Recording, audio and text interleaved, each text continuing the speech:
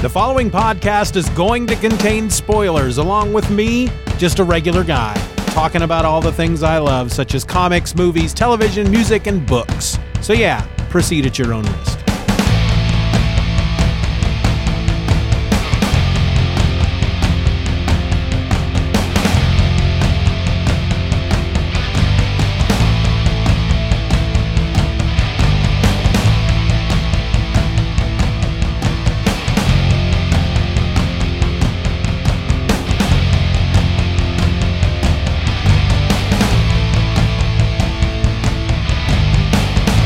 Welcome to another episode of Just Another Fanboy. My name is Steven and I'm your host, and I have a question for you.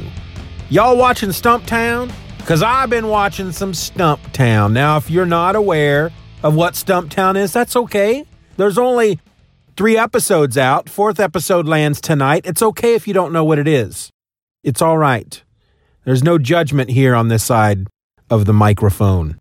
Stumptown is a TV show based on a comic book by Greg Rucka. Like I said, there's only 3 episodes out right now. 4th episode hits today. It stars Cobie Smulders. You may know her better as, well, she's Maria Hill in the Avengers movies, S.H.I.E.L.D. agent. She's also Robin Scherbatsky from How I Met Your Mother. She plays Dex Perios, who is a veteran who is trying to become a private investigator. When the show starts out, she's not a private investigator. I'm trying to remember how the comic went. It wasn't that long ago that I read the comic.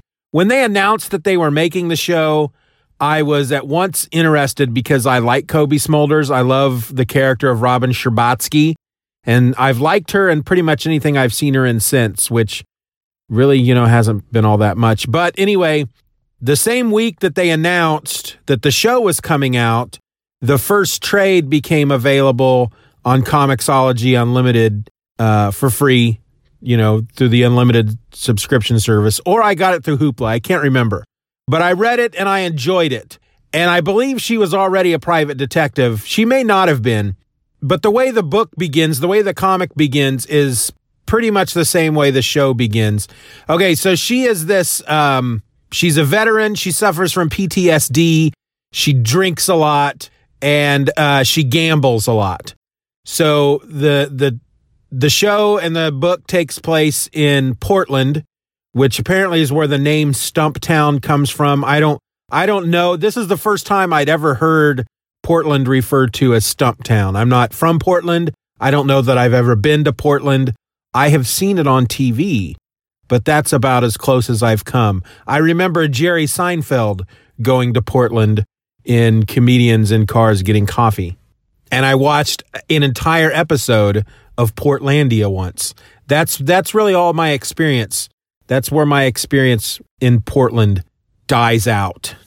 But in the book, she's been gambling at this casino. She owes the casino a lot of money. The proprietor of the casino tells her that she will wipe the slate clean, write off all her debts, if she goes out and finds her granddaughter who has run away. Her granddaughter is a teenager, late teens. We're talking like 17, 18. And so Dex agrees to go find her. Well, this is how the book opens too. And I'm sorry, did I say book? I meant TV show. The one parallel they had between the two.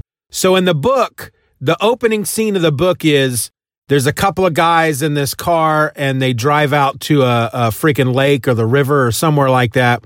They pop the trunk.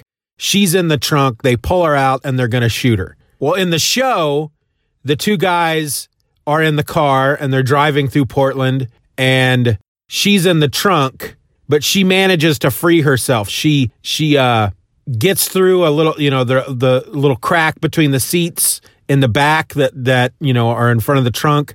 And she uses a fire extinguisher she found back in there and lets it loose into the car. And then she comes out of the trunk and starts fighting them. And they fly off of a bridge. And that's how the show opens. But in the show, they go in both the show and the book. They're like 2 days earlier or something like that. And so she's in the casino. She's lost all her money. She owes a big debt. The casino owner knows her. There's more of a backstory there. I don't know if they ever get into it in the book because, like I said, I only read the first trade and it's been a long time. But there's they have a history together. You find out that she was in love with this woman's son, whose name is Benny. It wasn't going to happen.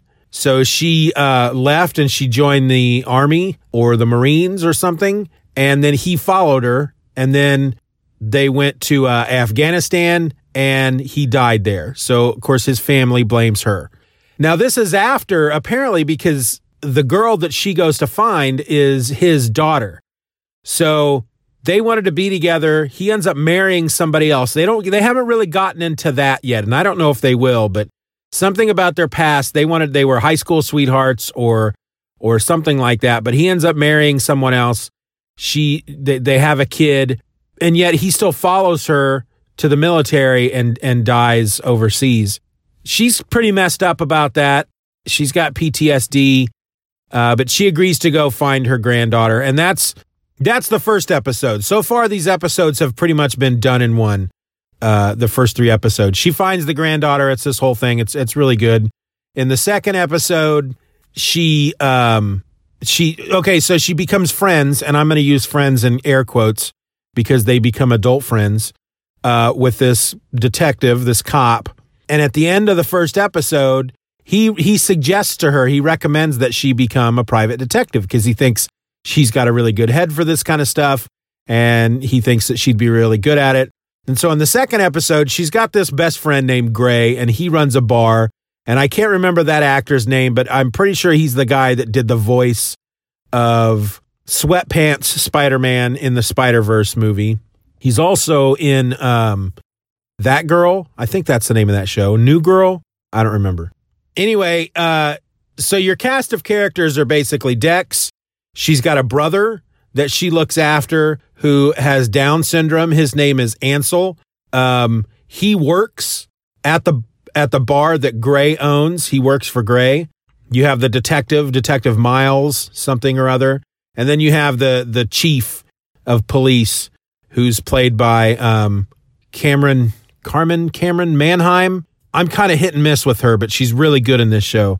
And so in the second episode, Gray refers her to this dude that had come into the bar, told Gray his story, and he said, well, I know somebody who's a private detective. And so she gets her first official case, even though she's unlicensed. And it's a guy who's trying to find a girl. They met in the bar. They talked for hours. They really connected. She gave him her phone number. And then when he called the next day, it was a fake number. And he's going to give Dex $1,000 to find this woman. And so Dex finds her. And then we find out, though, that this girl is she's a con artist, and she's got a partner, and her partner is wanted for murder. And there's this con that they play where they con money out of rich dudes. Well, this girl had actually fallen in love with this dude. He was a mark, but she ended up falling in love with him. And so in the end, she gave him the wrong phone number because she didn't want to get him mixed up in her world. And it was this whole thing. It was really good. It was a good episode. And then in the third episode, she decides to take this private detective thing more seriously and get a license. But she has to apprentice under a licensed private detective for a certain number of hours. And she goes to the biggest name in Portland, and they work on this case with a woman who is trying to divorce a famously rich man in Portland, and he's trying to take her kid from her. All she doesn't want any of his money. She just wants her kid. And she claims that he beats her and cheats on her. And so together, these Dex and this other guy find dirt on her husband. And then she finds out after this happens that this private investigator who's famous and rich, he sells the evidence to the dude so that they can't use it in court. And it ends kind of weird. So it's a big loss for Dex. She is cheated out of this money by this private investigator, by this guy whose name I can't remember. And they cheated their client. And at the end of the episode, she goes to meet their client, and she says, he screwed us. He took the evidence and he sold it to your husband, but I'm not going to let him get away with this. I'm not going to let him win. we're going to win this one. And then the episode's over. So I'm assuming then tonight we're going to see a continuation of that. But it's a really fun show. There is, she drives this old, I think it's an old Mustang 2, and it's got a tape in the tape deck. It's a mixtape that is stuck in there. And sometimes she'll hit a like a pothole or a speed bump, and I'll click the tape on, and just some great song from the 70s or 80s will play. And so far, I've enjoyed every song that has come up on the soundtrack that has come out of this tape deck. But then in episode 3, one of the songs from the mixtape was I Was Made for Lovin' You by Kiss. And it really doesn't take much to endear me to a show. All you got to do is play some Kiss, and I'm there. And I was already liking the show, and then they incorporated that. So I gave it my thumbs up. There's also this whole backstory with Gray, because you find out in the second episode that he's an ex-con, and the two of them actually met because he hit on her in a bar, and then he took her home. They slept together. She tried to sneak out the next morning, and he continues throughout the next day to kind of try to pursue a relationship with her, and that's not what she wants. She's not looking for a relationship with anyone, but then they end up becoming best friends instead. But in the second episode, a guy comes to see him from his past, and he's the dude, if you watch Walking Dead, he's the guy from the Walking Dead who plays Dwight, the guy with the big burn scars on the side of his face. He comes to visit Gray because at some point in their past, they helped this big crime boss or somebody who's big, who has a lot of influence, who's in prison for the rest of his life, but can still influence stuff outside of prison. He can still run things from prison. And something about some big score that involved him and $500,000, and each of the two got $250,000. They split it in half. And I don't know if they were supposed to hold it for this dude. I think it sounded like they were supposed to hold it for this guy, but that he goes to prison, and Gray used his half to start up his bar, and then the other guy just spent his half. Well, people come looking for him, and his friend is killed. He comes to warn Gray, and he's like, hey, I hear he's sending people. He wants to talk to us. And Gray's like, well, you still have your money, right? And he goes, no, I spent it. And he goes, what about you? And he goes, well, how do you think I got this bar? And so the other dude's like, well, look, I don't know about you, but I'm going to run. And so I'll see you later. And then he's dead by the end of the episode. When the cops are investigating this, they find a voicemail on the guy's phone. The last voicemail on his phone is from Gray checking in on him the next morning. And so they come to talk to him about it. He goes to see this crime boss's people. And he's like, look, I know he wants his money. I'll get him his money. He's not going anywhere. He's in prison. I got a successful bar. I can get him his money. And the guy's like, well, now it's $500,000. He goes, what are you talking about? My half was only $250. He said, yeah, but your buddy didn't have his half. So now it's all on you. So let's hope your bar continues to be successful. So now he has to keep making these payments to these bad guys. And he's not telling Dex about it. You know, that's a big thing with a lot of these shows is one of them's always got a secret. And if they would just tell the other person, then they would probably be able to fix that secret and everything would be okay. But that's how I don't know if I want to call that lazy writing. I get it. I get the idea behind it. It's how you create the tension, and it's how you create the conflict. But at the same time, there comes a point, like for right now, okay, at this point in the show, it makes sense to me why he's not telling her what's going on. But if they do like they always do in Supernatural, there's going to come a point where, as the viewer, I'm just going to be like, why don't you just tell her? She can help you. She's your best friend. Just tell her what's going on. Just tell her what's wrong.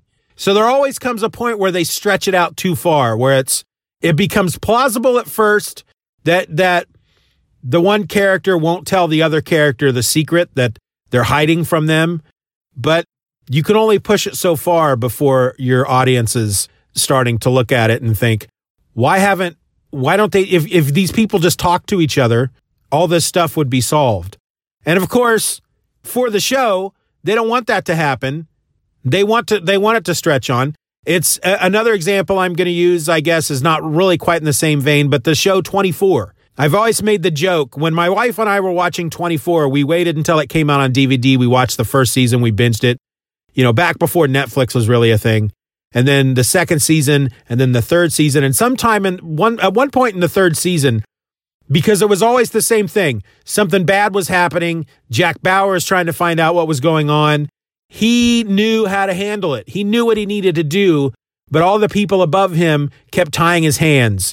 And, well, you can't do that, Jack. You gotta do this. And at one point during season 3, I just kind of shouted out, if you guys would just let Jack do what he needs to do, this show would be called Six.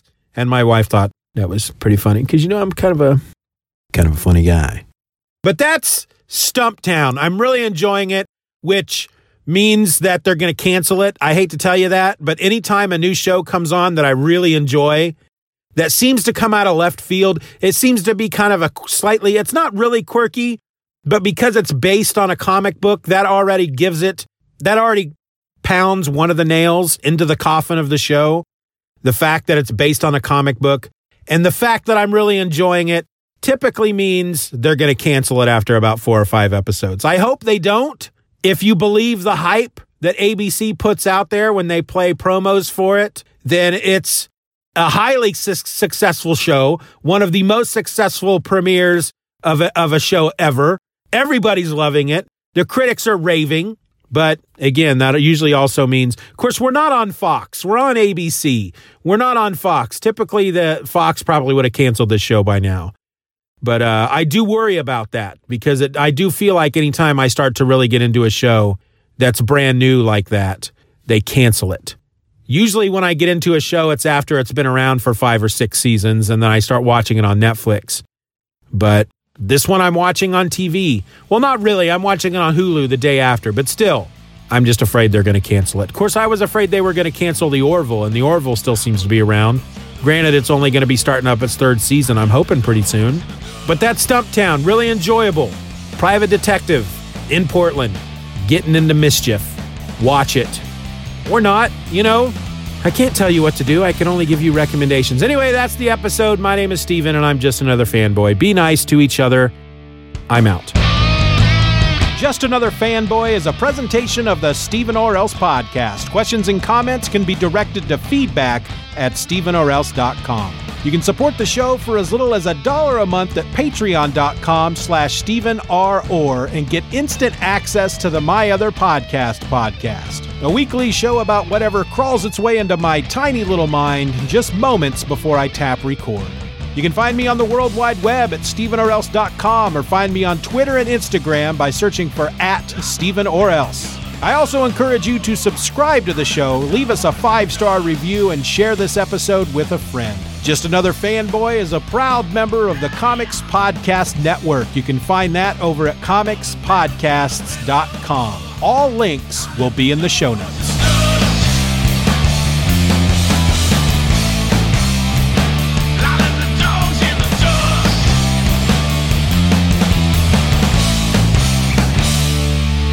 Bye-bye, Daddy. Bye-bye, Daddy. Good job.